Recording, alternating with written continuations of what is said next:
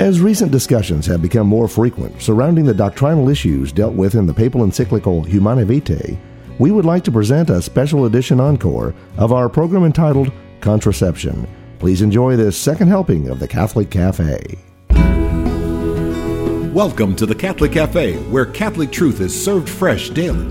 We've made you a reservation in the luxurious corner booth, so come on in and see what's on the menu today. Now, here's your host, Deacon Jeff Drzymski.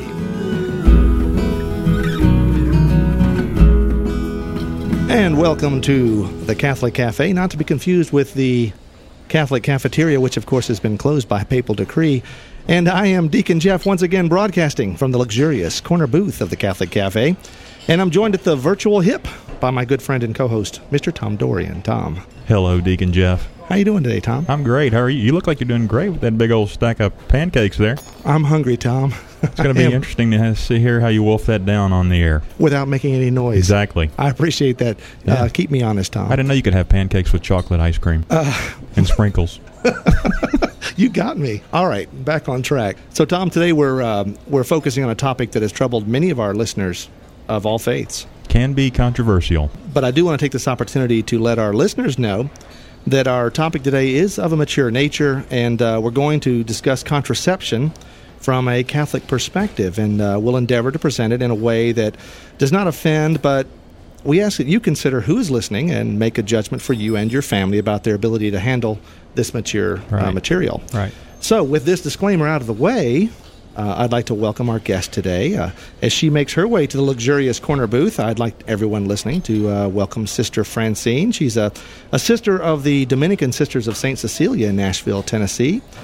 She teaches religion and theology in high school, as well as moral theology at Aquinas College in Nashville. Sister, welcome to the Catholic Cafe. Well, it's wonderful to be here and join you in a cup of coffee and watch you eat those pancakes. So lovely. I feel like everyone is watching me. It's quite a sight. Yes, it is. It is. The way I wanted to start was perhaps to put everything in a frame of reference from a point of view of sacred Scripture. One of the scriptures I like to quote or talk about when we are actually discussing this particular topic is St. Paul's letter to the Corinthians, his first letter, and he writes in chapter 6, verses 19 and 20, he says, "Do you not know that your body is a temple of the Holy Spirit within you, which you have from God? You are not your own, you were bought with a price, so glorify God in your body." And we as Catholics are very fond of using our bodies in worship.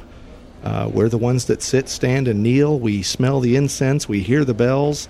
We use our bodies in worship of God, and we know that they're good and they were created by God.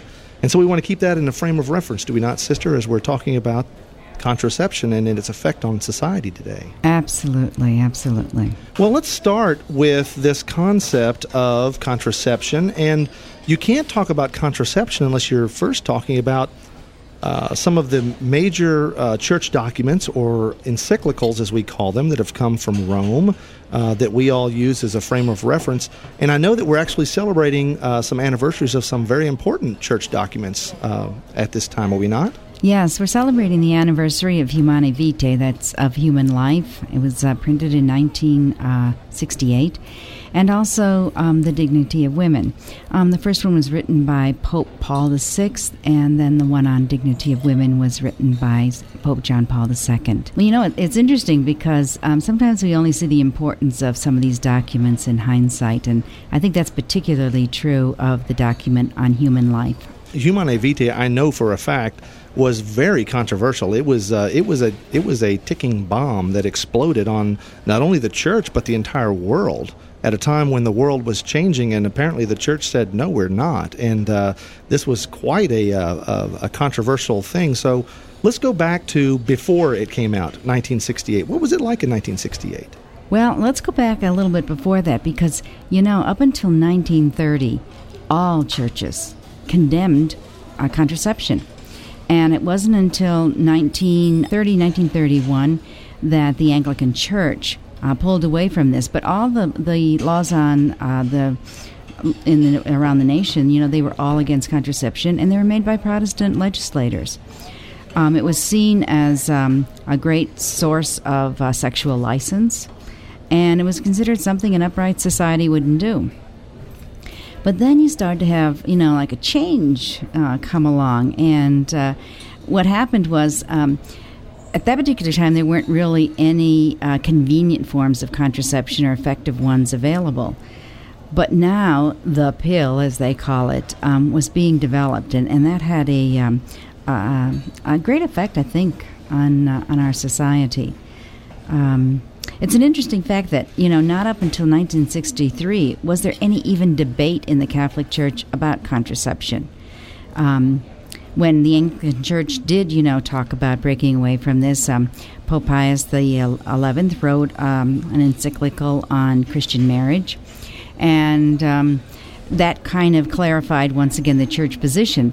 So up until like 1960, close to 70% of Catholics around that were really living faithful to the church teaching, and that by 1995 had simply reversed, which is a very interesting phenomenon.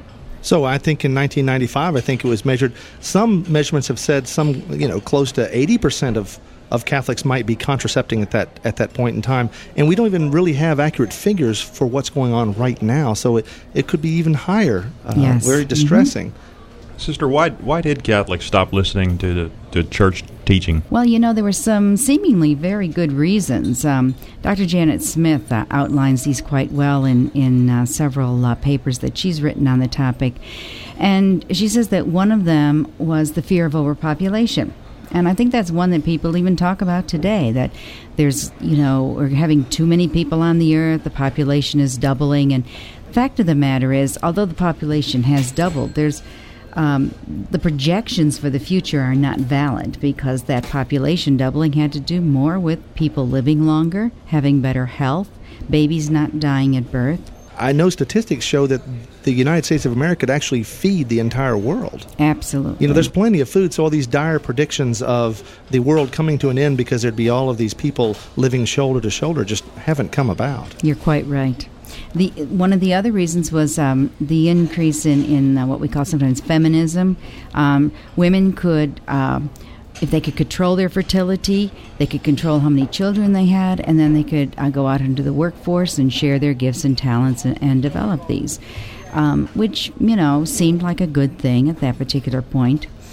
And the third reason that was given was there'd be a decrease in the number of unwanted pregnancies, and thus a decrease in abortions. Well, let's go to what the Holy Father was saying. I mean, obviously, in Pope Paul VI in Humanae Vitae is condemning contraception.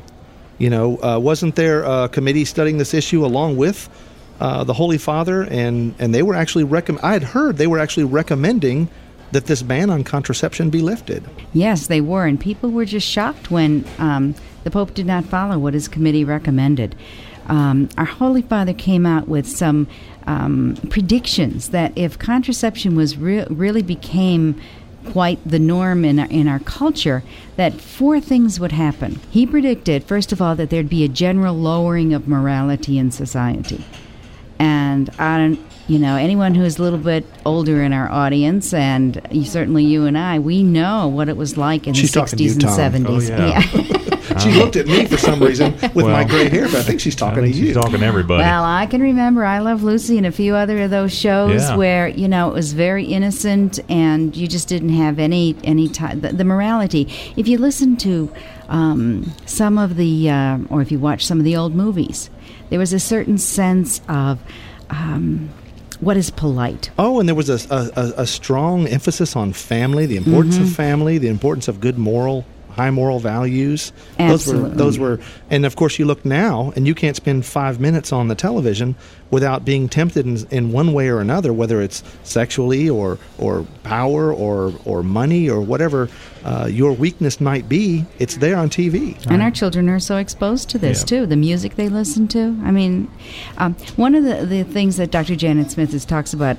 the frog in the water effect, which many people might be familiar with. If you put a frog into boiling water, it's just going to jump right out.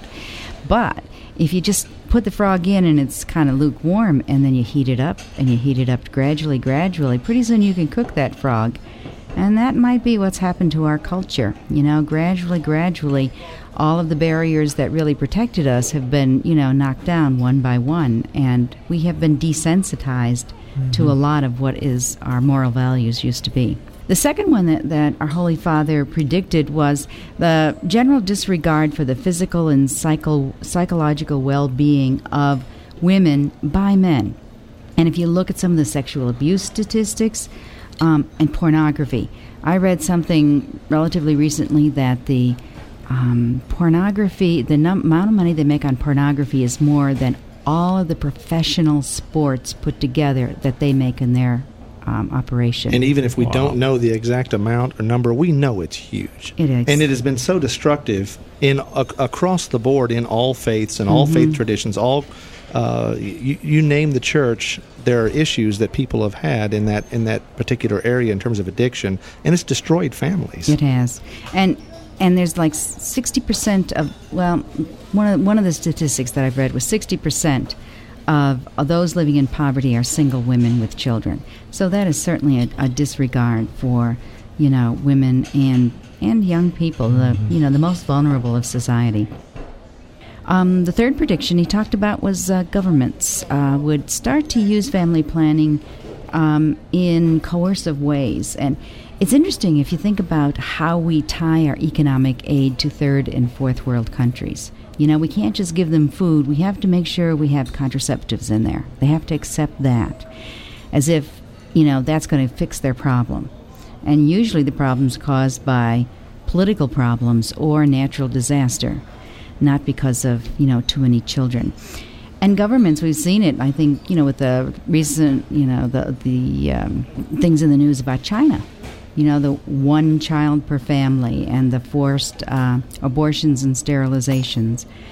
We've just seen that come true. I do want to continue in this track, but I do also want to mention that you can visit us on the web here at the Catholic Cafe. www.thecatholiccafe.com is our website. Finally, we'd love to hear from you. My email address is deaconjeff@thecatholiccafe.com.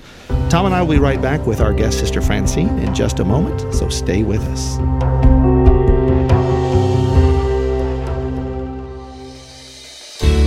I'm Bess Drzymski, and this is another great moment in church history.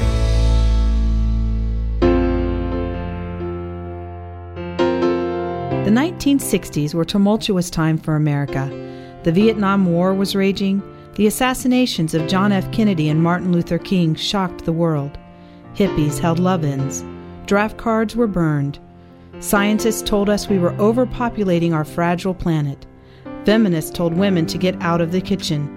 Then there was Woodstock, the Cold War, astronauts on the moon, free love, and the pill.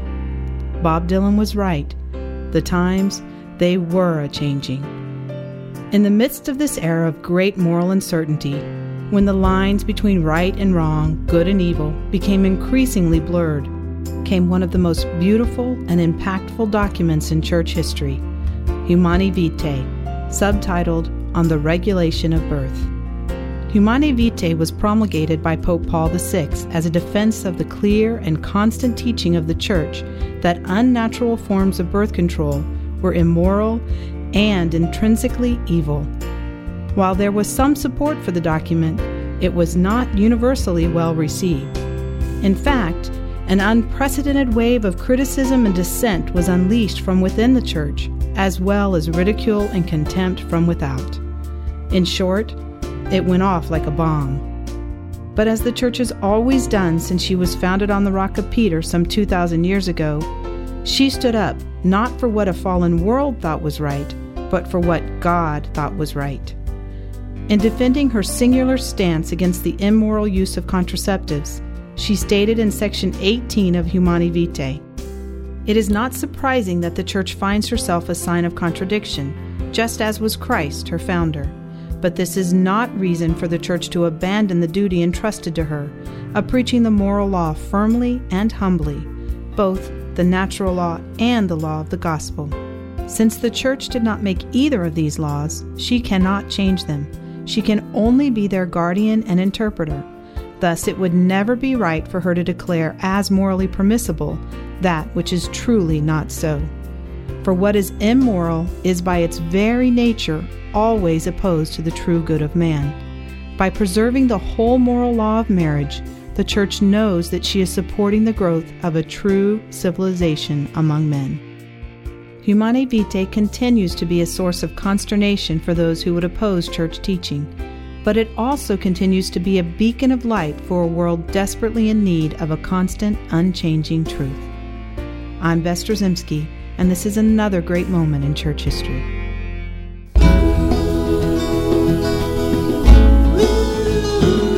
Welcome back to the Catholic Cafe. Here's Deacon Jeff. And welcome back to the Catholic Cafe. I'm Deacon Jeff here with Tom Dorian. Tom, you ready to continue on with our conversation with Sister Francine? I'm ready. I think we need to get Pam, our waitress, to get us a couple of refills, don't you think, Sister? Sure, I can use one. All right. Wonderful. Well, while Pam is on her way over here to refill our cups of coffee, let's pick up right where we left off. And we were just talking about the predictions that were made in Humanae Vitae by Pope Paul VI.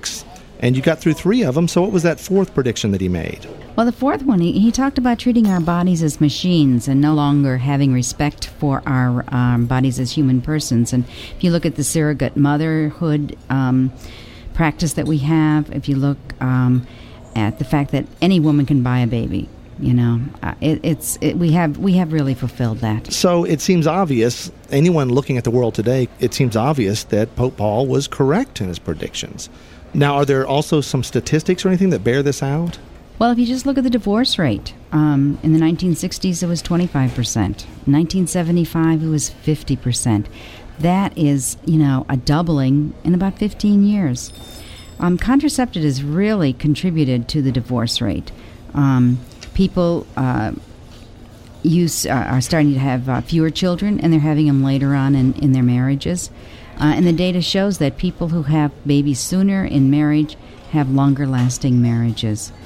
And people who have children also become instantaneously almost nicer people because of all the sacrifices they have to make. I always, tell my students it's a wonderful way to be holy. Marriage is a great maker of saints. With contraception, you've had a lot more adultery because there's the lack of fear of being pregnant. You've taken a variable out of the equation that actually makes it a little bit, I guess, easier to do the wrong thing. Exactly. And women have become more financially independent, so they don't have to, think twice. Well, I can just walk away from this. I can handle it myself. And if you look in our high schools and college, there's a big problem with people being sexually active before marriage. Sister, some people argue that living together or being sexually active helps people prepare for marriage. How do you respond to that? Well, the statistics really can respond for me. 75% of those who live together and have sex together get divorced within the first 3 years of marriage. Now, that's a huge number. We need to stop, and we need to say that number again, because the people think that it's a good thing. I know I've heard the example of test driving a car. You wouldn't go buy a car without having driven it. Maybe you want to drive several, to get the right car just for you. And if you treat speaking as a man, if you treat a woman that way, she becomes a car, and you want to test drive, and you think, well, I'm going to find a great car. But then what we're finding out is your car is gone. That's 75% of the time in 3 years. Yeah, that's not a very good resale rate. That's exactly right. One of the other problems is oxytocin, which is a hormone that helps with bonding. And when people repeatedly are intimate with people, different people, it no longer works as it's supposed to do, so that weakens the marriages. And then it's also emotionally painful to be in many relationships with different people, and I think particularly painful on women. Some of the other statistics that you asked me about, we thought there would be fewer unwanted pregnancies, and yet between 1960 and 1992, the number doubled as far as babies who were born out of wedlock, and I think that's quite shocking. Abortion has skyrocketed, and my students can tell you why. Abortion is a backup to contraception. It's very clear, very simple, very plain. We even have our Supreme Court stating this in one of its decisions in Planned Parenthood versus KC, and I quote, "For 2 decades, couples have based their intimate relationships on the availability of abortion should contraception fail." So our society has truly become a contraceptive society. That whole argument that contraception or for contraception was that it was going to lower the number of abortions. There will be fewer unwanted pregnancies, and actually the opposite has occurred, exponentially in fact. Well, it's amazing that Pope Paul could foresee all of these negative consequences, that all these things that would his predictions would come true. And so what is our Catholic reasoning that Pope Paul would be so insightful? Was he just a learned man, or was he a wonderful, good-hearted man? Did he read a lot of books? What was his reasoning for knowing all this stuff? Well, because he is Pope, he possesses the gift of infallibility when teaching in faith or morals.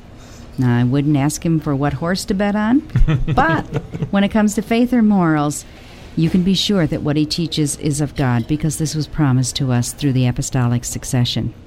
But you don't really need faith even to come down on this issue at the same point that Pope Paul did. Natural law can prove it. So, what the Catholic Church teaches most of the time can also be proven to people who have no faith. John Paul II wrote a wonderful encyclical called Fides et Ratio, Faith and Reason, and he ties those two together, that, good faith has good reason behind it, and they make sense, and that's where natural law comes into play as well. Now, I know I've had several people who talk to me. I don't know if you know this, sister, but I'm a father of 9 children. God bless you. Oh, thank you. I need all those blessings. But I do have several people who will say things. They'll start the conversation into contraception again, and I'll tell them that the Catholic Church is dead set against contraception for very good reasons, and we've outlined many of those here. I will, at that point out that, well, there is an option for those who don't want to contracept, but have very serious and grave reasons for not being able to have a child in the immediate time frame. So, for health reasons, for extreme financial dire reasons, that they're not able to. And so then we talk about natural family planning. The conversation usually gets to, well, okay, so you're a Catholic, you don't contracept, however, you use natural family planning for the same end. Is natural family planning then the same as contracepting? No, not at all. Contraceptives are hostile to new life. And many contraceptives, including the pill, are abortifacients. In other words, they cause abortions. Just stop there again, too, because that's something that so many people don't realize, that when they use the pill, there is a chance that they are actually aborting a baby. Yes. And they don't realize that. They think that it's preventing impregnation, and in a lot of cases it does.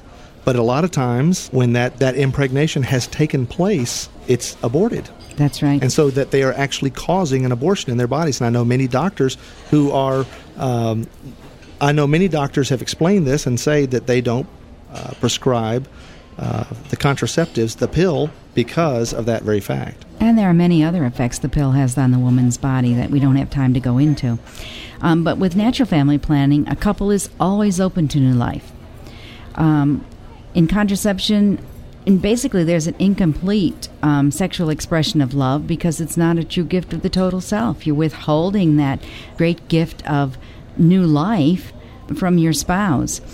In natural family planning, it is the total gift of the self, the gift of the whole person to the other person, nothing held back.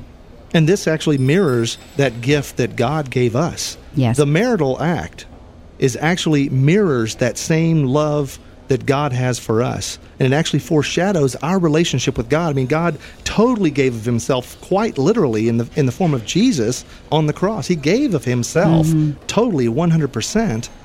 And so here we're asked this task on earth to totally give of ourselves 100% everything and not hold anything back to our spouses. Absolutely. One of the last reasons I'd like to give is when you're practicing contraception, sometimes you just keep going on and you never evaluate it.